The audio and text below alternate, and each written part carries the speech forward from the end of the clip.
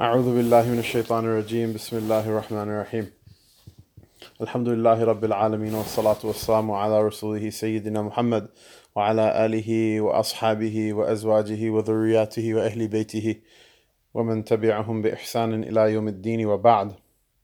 By Allah Ta'ala's fadl, we've reached the 26th night of Ramadan, and the days and the hours and the minutes are slipping through our fingers. This is a time unlike other times, so make the best use of it that you can, because the other 11 months of the year, even though there's great benefit and great fadl from Allah Ta'ala in all of them,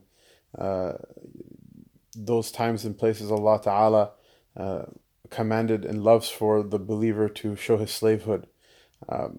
Those times and places, you're not going to get them back, because you show your slavehood by doing things the way Allah wants them, not the way you want them.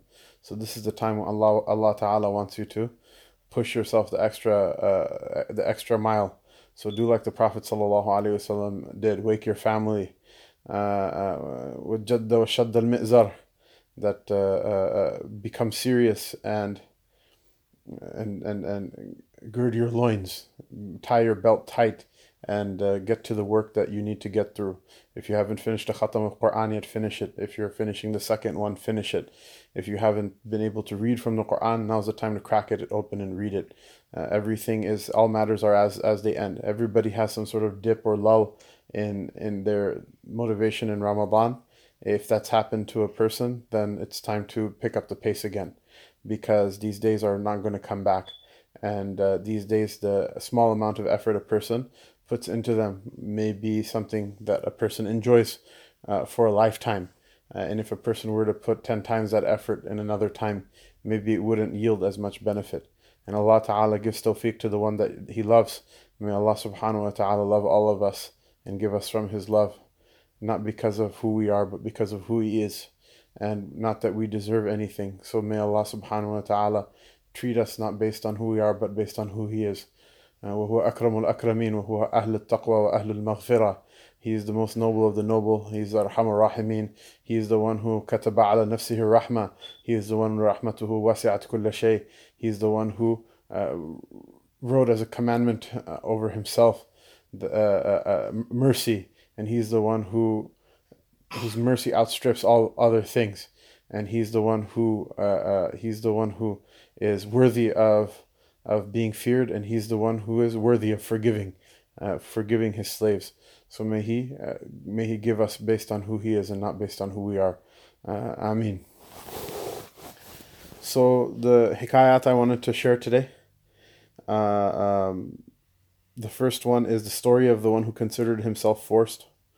And this is also, this is an interesting hikayah that has to do with the nexus between aqidah and between tasawwuf, between the correct belief of every Muslim, and between a person's treading the spiritual path toward Allah Subhanahu wa Ta'ala, and how having a wrong aqidah can mess up your tasawwuf. It can mess up your suluk, your journey toward Allah Subhanahu wa Ta'ala, and take you on a detour, or take you out of that journey altogether. A certain person of incorrect belief claimed that man is forced and does not have any choice in any matter to do according to his own will. Hence he concluded that all his actions were due to his destiny being fixed and forced upon him. Therefore he was not responsible or accountable for his actions. And so this class of deviation in the books of Aqidah is known as the Jabariya, those people who believe in hard predestination, predeterminism, that a human being has no choice in any matter at all whatsoever, and Allah Subhanahu wa Ta'ala forces everything. So there's so much so to the point where there's no real point in trying or making any effort in life on a person's own. On this day, this person entered an orchard, and without the permission of the owner of that orchard, started picking fruit from the trees and ate it. The owner of the orchard came along and shouted at him, "Oh, you wicked thief, what are you doing?" He replied, "This orchard belongs to Allah, and I'm a slave of His." He said, "This orchard belongs to Allah, and I'm a slave of His. I'm eating the gifts of Him, so where's the sin in that?" Meaning what? That, I have no choice in the matter. I'm just eating from the orchard and it all belongs to Allah anyway, so what's the big deal? The owner of the orchard took hold of him and tied him to a tree with a rope and started to beat him over his back with a very thick stick. The thief cried out, "O you unjust one, why do you persecute this innocent one in such an evil manner? Have you no shame in front of Allah?" So, by the way, this is actually a thing. My grandfather, my father's father, Allah subhanahu wa ta'ala forgive him his shortcomings and pardon him and give him from his mercy. He was a functionary in the government of the Nawab of Bahawalpur. Bahawalpur being one of the few princely states in the Indian subcontinent that was never directly ruled by the British. It always maintained its own rule, and they definitely had to make some concession to the British colonizer. But in lieu of those concessions, they got to keep their own government, and they didn't. They were never ruled directly by the colonizer. And there are a couple of places in the subcontinent like that. Generally, they suffer far less post-colonial trauma culturally, and there's a number of nice things that are preserved in those types of places. So the area, the county, my father tells me that my grandfather was essentially the mayor or the governor over. It's an area bigger than a city but smaller than a state. So I don't know what the exact word for such a functionary in English would be, but the area that he was in charge of essentially. My father said that my grandfather, if he would catch a thief or a criminal in that area, they used to hang them upside down, and their back would be bared and they would be beaten. And so if you think that I'm a jerk or I'm harsh, then you have to remember that even though I don't own any land, and I'm not a prince or a governor or in charge of really anything. My forefathers before me were Chaudhries, and they were people who were given ikhtiyar. They were given authority, and they wielded it. And the prayer is that they wielded it for the better. At least that's what our forefathers tell us, and Allah is the one who knows the truth. But we have good opinion of them, inshallah. So this dude who had this aqidah problem.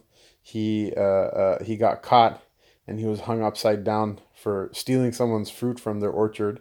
He was hung upside down, and when that stick started hitting him in his back and he started screaming, he said, "What a unjust and wicked person you are to persecute an innocent person in such a evil manner. Have you no shame before Allah?" The orchard owner replied, "This stick is Allah's, and I am his slave. Who is busy with your beating. I have no choice in the matter. I am forced to beat you, and so is my stick. And remember, everything that's being done is being done from Allah Most High." The thief then replied, "I repent to Allah from this wrong belief of the Jabariya of hard predeterminism. There is no doubt a choice. There is a choice. There is a choice." And he screamed it again and again. So mashallah, it's obvious to a person, because people have these questions about like, well, do we believe in hard determinism or do we believe in complete free will? And the fact of the matter is that yes, Allah Ta'ala does what He does, and He knows everything from before the creation of the heavens and the earth, and nothing happens except for through His power and through His and through His allowing things to happen and through His wanting them to happen. But at the same time, it's intuitive to us as human beings how the choices that we make, we have some connection with them. If a person wants to do good, generally they do good. If a person wants to do bad, generally they'll do bad. And we understand not only what the connection between our desire is and what happens but we also know intuitively why we're responsible for the choices that we make. And in fact, a breakdown in this intuition with regards to why a person is responsible for the consequences of their actions. This is a type of mental illness. This is a type of mental illness if a person actually really isn't able to understand the consequences of their actions, or that they have responsibility for those consequences. We say that person is like legally majnoon. They're legally not majnoon in the way that Qais fell in love with Layla, but majnoon as in the person is not legally obliged to follow the law. Rather, they become a ward of the state or of whatever guardian of theirs, and they have to, they no longer have the legal authority to make transactions or sign for themselves or make their own decisions. And so this is something that our Ustad in Aqidah and a great number of other things, Maulana Sheikh Amin, Allah subhanahu wa ta'ala give him a long life, he points out in summarizing what at first seems like the most abstruse point in the entire Aqidah Tahawiyah. He summarizes it by saying that yes, Allah knows everything that's going to happen, but He doesn't judge you based on His knowledge. He judges you based on your knowledge. He doesn't judge you based on His ability, but He judges you based on your own ability. And so with the haqq of Allah Ta'ala, we believe that He knows everything and that He's the one who causes everything to happen, because that is befitting of His Majesty, that we affirm this truth and reality with regards to Him, and we take it without exception, and we in our complete slavehood, we submit and yield in front of it. However, Allah subhanahu wa ta'ala made a sacred law, and that sacred law, much of it is predicated on moral responsibility, and we understand intuitively why that's a reasonable thing from our point of view as an individual observer, and that has a reality, and we don't deny that reality. And if a person is perplexed as to how both can be true at the same time, then know that this is one of the things that the deen prohibits the person from speculating on. Rather, these are those things that Allah Ta'ala and His Rasul Sallallahu Alaihi Wasallam inform us we're not going to understand in this world. Not that both of them are true. That part is very clear to a very, even a simple-minded person. But how it's possible for them to be true at the same time, it requires understanding something about the nature of the universe that the Creator will understand, and the creation isn't quite in a position to understand at this time. So we leave it. We accept Allah Ta'ala and His Rasul Sallallahu Alaihi Wasallam's commandment, and we leave it at that. Lesson. Maulana Hakim Akhtar adds, rahimahullah, that a man once came before Sayyidina Ali karramallahu ta'ala wajhahu wa radiyallahu anhu, and was asked, is a man forced, is he majbur, is the man stuck in divine predestination, or does he have free choice? Sayyidina Ali radiyallahu anhum told him, lift up one leg. The man lifted up one leg. Then he told him, now lift up the other. He was asked, how can you lift both legs up? Sayyidina Ali radiyallahu anhu replied, well, that is the answer of your question. Man is half forced and half free. Meaning what? He made the choice to lift one leg up, and he was able to. He made the choice wanted to make the choice to lift the other one, and he wasn't able to. Meaning that in some way you're forced, and in some way you're not. And this was a very beautiful and very simple way of explaining something that verbose individuals can kind of weave together a merry-go-round of kalam that just leaves the questioner more confused than having answered from the question. But this is a very simple way of explaining something that is in fact very complex to a person in a few number of words, regardless of how intelligent that person is or how able they are to understand philosophy and more abstruse and fine points. And this was one of the qualities of the Prophet Sallallahu Alaihi Wasallam, and his Sahaba radiallahu ta'ala anhum definitely learned from it, including Sayyidina Ali radiallahu anhu, who was the owner of a great number of very wise sayings, very simple sayings with very few words, but endowed with a singularity of wisdom. Maulana Hakim Akhtar continues, he says, we should continue to beg Allah the ability and divine guidance to do righteous deeds, and beg Him to grant us proper understanding. The end result of some sins and the punishment is that one's intelligence becomes defective. The end result of some sins and the punishment is that one's intelligence becomes defective. the punishment of becoming changed from the human form to that of animals has been lifted from this ummah. What's called maskh, that there are people in the ummah that came before us that were punished by being turned into pigs or into dogs or into pigs or monkeys. But the punishment of reason becoming affected so that we behave like animals still descends on us. This is a punishment for the person who wants to be myopic, be nearsighted, and not look at the akhirah but only look at this world. That person, their intellect, as a punishment, basically gets robbed from them. And there's a hadith of the Prophet sallallahu alaihi wasallam, "Hubb ad-dunya ra'su kulli khati'ah." The love of this dunya is the fountain spring, the headwater of every sin and error. And it's funny, if you look at scams, they have apparently they have on TV whole TV shows about scams, how people will get people to buy into a scam, and then they'll just get completely fleeced. They'll get robbed. All of it has to do with greed. Somebody will say, "Oh, if you give me this much money, I'll give you this much money back tomorrow." There was a scam in Pakistan while I was there that was in the newspaper. That there was a gentleman with a very respectable sounding name. His name was Sayyid Sibtul Hasanain, the grandson of the two Hassans, Al-Hassan and Hussein. And Allah knows best what his actual lineage was, but the Sayyid Sibtul Hasanain, he got the nickname Double Shah. Why they call him Double Shah? Because he basically had a quote unquote investment where if you give him money in 18 months or some 8 months or 7 months, something like that, he'll return it to you double, no questions asked. And so and obviously that's completely haram. You can't have a fixed income investment like that, where you promise a person a fixed income, that they give you one amount of money and that they can rightfully accept a different amount back as a set transaction. That's the definition of riba.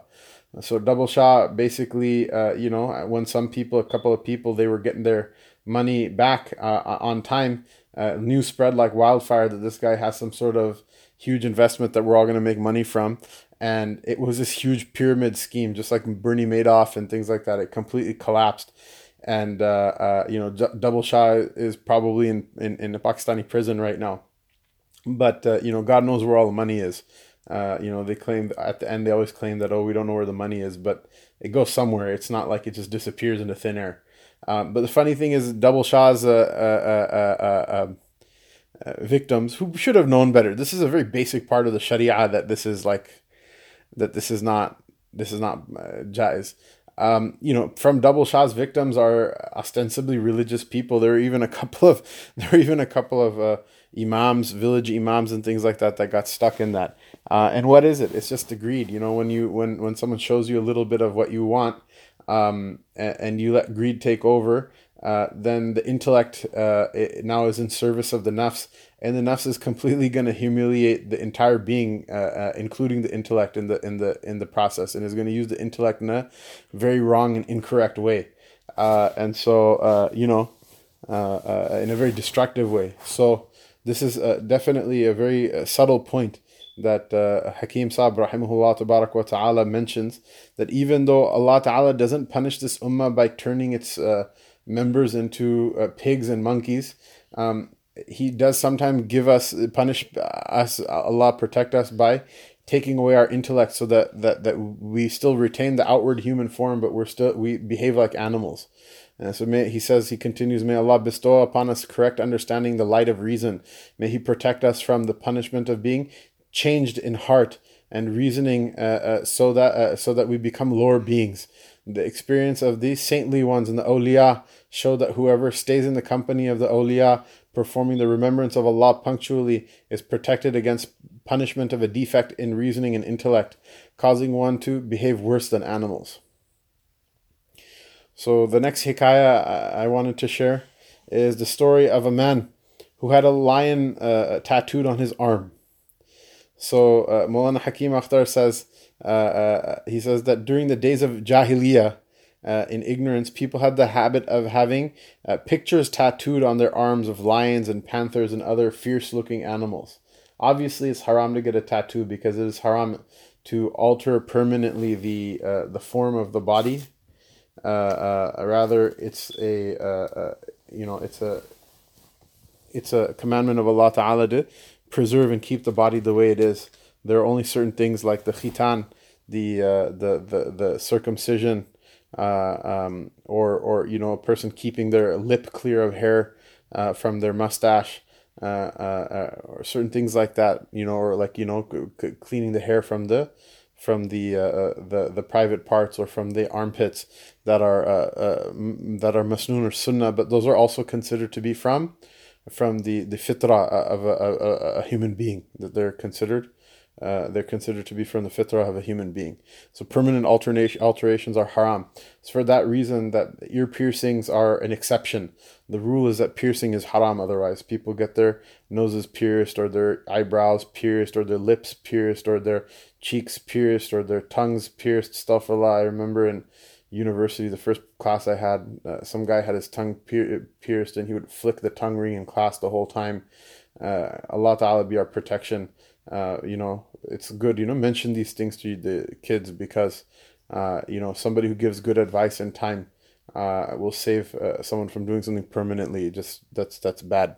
There's a whole culture behind it. I know what the tongue ring means, or the tongue ring means, and I don't want to talk about it because it's a blessed night of Ramadan. But the point of the matter is that even if a person is mubtala in other sins, if you're not going to be 100% pious, you also, it doesn't mean you should be 100% just crazy.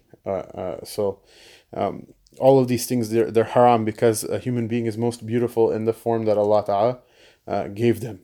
And that's something that anyone who has their still natural and organic nature preserved in them, they'll understand that and see that. And as a person's humanity is taken away from them, they start to look at more and more deformed and ugly things as beautiful or as desirable, and Allah Ta'ala be our protection. But in the days of Jahiliyyah, people used to like, to show how tough they were, get like lions or panthers tattooed on their arms in order to look tough, be a tough guy. In this way, one of them told the tattooist, "Draw a line on my arm." When the tattooist heated up the needle with which he was going to make the tattoo and placed it on his arm, he felt such pain that he shrieked, saying, "What are you drawing?" The tattooist replied, "I am drawing the tail of the lion." He replied, "But you can draw a lion without a tail." The tattooist again heated the needle in the fire and placed it upon his skin. Again he gave a loud cry, saying, "What are you drawing now?" He replied, "I am drawing the lion's ear."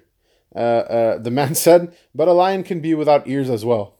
Once again, the drawer placed the needle in the fire to heat it and then placed it upon his skin. Again, he shrieked, saying, "What are you drawing now?" He says, "I'm drawing the abdomen of the lion." He says, "Leave that out. Just draw a lion without an abdomen." Thereafter, he even refused the drawing of the lion's head. The tattooist, in anger, greatly irritated, threw down the needle and said, "Get away from me. Who has ever seen a lion without a head, without a tail, without an abdomen? Such a lion has never yet been created by Allah.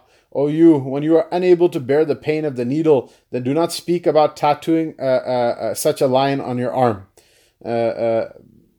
Maulana Rumi continues, he says, "O brother, bear the harshness of your ustad or peer's training." He said, bear the harshness of your teachers, those not the people who are getting paid a salary in order to teach you dunyawi things. That's a transactional relationship. These are your teachers who are teaching you about deen. He says, "O brother, bear the harshness of your ustad or your peer's training, the harshness of your teacher of deen, or your guide and preceptor on the spiritual path, so that you may find safety from the dictates of the self and be saved from blasphemy and iniquity. If you desire to be enlightened and shining like the day, then annihilate yourself like the night after day." Meaning, in other words, if you reform the self through eliminating the evil dictates of the self at the hands of a worthy sheikh, its darkness will disappear and you will discover that your life, through the light of contact with Allah, will become enlightened. Maulana Rumi continues, "Like the saints, like the awliya, acquire freedom from yourself, for after such spiritual efforts, such nearness is achieved, that the light of the sun, moon, and stars become a slave to the inner light. O you listener, if you experience the splendor of Allah's nearness within yourself, the whole world will appear worthless before that light. Maulana Hakim Akhtar says, drawing a lesson from these verses, which we read in translation, the drawing of pictures is prohibited in Islam, but here Maulana Rumi tells a story of the days of ignorance. In it, he wishes to inform the seekers of the path to Allah Ta'ala that if the Shaykh, who is a follower of the Sunnah, should for the sake of rectification resort to some harshness, then for every rebuke they should be tolerant and accept it with pleasure, so that through that rectification there may arise in them the doing of righteous deeds and praiseworthy morals and manners. If every rebuke of the Shaykh is going to cause you to grudge, then how can you become clean as a mirror without the cloth rubbing you? These spiritual exercises and efforts are only for a limited number of days. Once the objective is obtained, thereafter there will be comfort. And so the idea is what is just like this dude, wanted to be like a tough guy and have the lion tattooed on his arm, but he couldn't bear the needle even for a moment, and he screeches and he screams. The same thing is what we have with regards to those people who aspire to the path and to the path to Allah subhanahu wa ta'ala, that if you really don't want to have your nafs give up anything, if you really want to just be, you think you're going to buy the correct topi or hat and buy the correct kurta or tunic shirt and buy the correct sibha or rosary and join the correct group and say I'm a murid of so and so sheikh, or I'm studying in such and such place or whatever, but you don't want to go through the difficulties of actually listening to instructions or studying or evaluating the self, or giving up those things that your newly acquired or sometimes oldly acquired connections tell you to give up. If you don't want to examine your own life and try to apply that knowledge and apply those teachings to your own life, because of how much it hurts, but at the same time, you want to walk around like a tough guy in front of people. Unfortunately, that's not really how it works. If you want to have, if it's something worth having, it's worth putting an effort for. This is something very important to understand. If it's worth having, it's worth working for. If it's not worth working for, it's not worth having at all in the first place. And one thing that really alarms me is that our community, our social media, our masajid, they're filled with people who want to give a khutbah about doing the right thing, but they don't want to learn the knowledge. They're filled with people who want to correct misconceptions, but they don't want to learn the knowledge. They're filled with people who want to tell people how to be, but they don't want to be that way themselves. They're filled with people who want to, teach other people, but they don't want to learn anything themselves. My brothers, if you want to help the ummah, as a person of knowledge, then go and study. Spend some years of your life and focus on it. Do it well and come back. Then you're going to help people. If you want to just become a keyboard warrior and defend Islam, a quarter through you're having learned lessons or listening to stuff on SoundCloud or YouTube, and a quarter through listening to like whatever Jordan Peterson or those type of bayans or social justice-y type stuff, and then the other half is just your own opinion about matters. That's not really how this thing works, is it now? We won't say that such people are not Muslims, but the way of the Ahlus Sunnah wal Jama'ah and the way of the Sufi path. And when we say Sufi path, not those people who are claimants to it, because there's a lot of goof out there, but the genesis of tasawwuf, the classical form of tasawwuf, is exclusively a tradition that comes from and is the fruit of the way of the Ahlus Sunnah.